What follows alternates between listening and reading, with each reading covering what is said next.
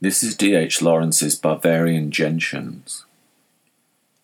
Not every man has gentians in his house, in soft September, at slow, sad Michaelmas.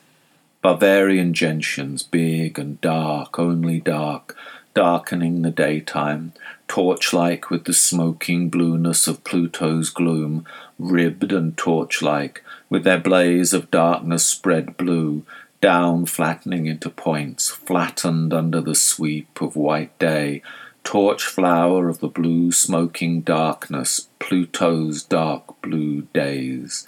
Black lamps from the halls of Dis burning dark blue, giving off darkness, blue darkness, as Demeter's pale lamps gave off light. Lead me then, lead me the way. Reach me a gentian, give me a torch.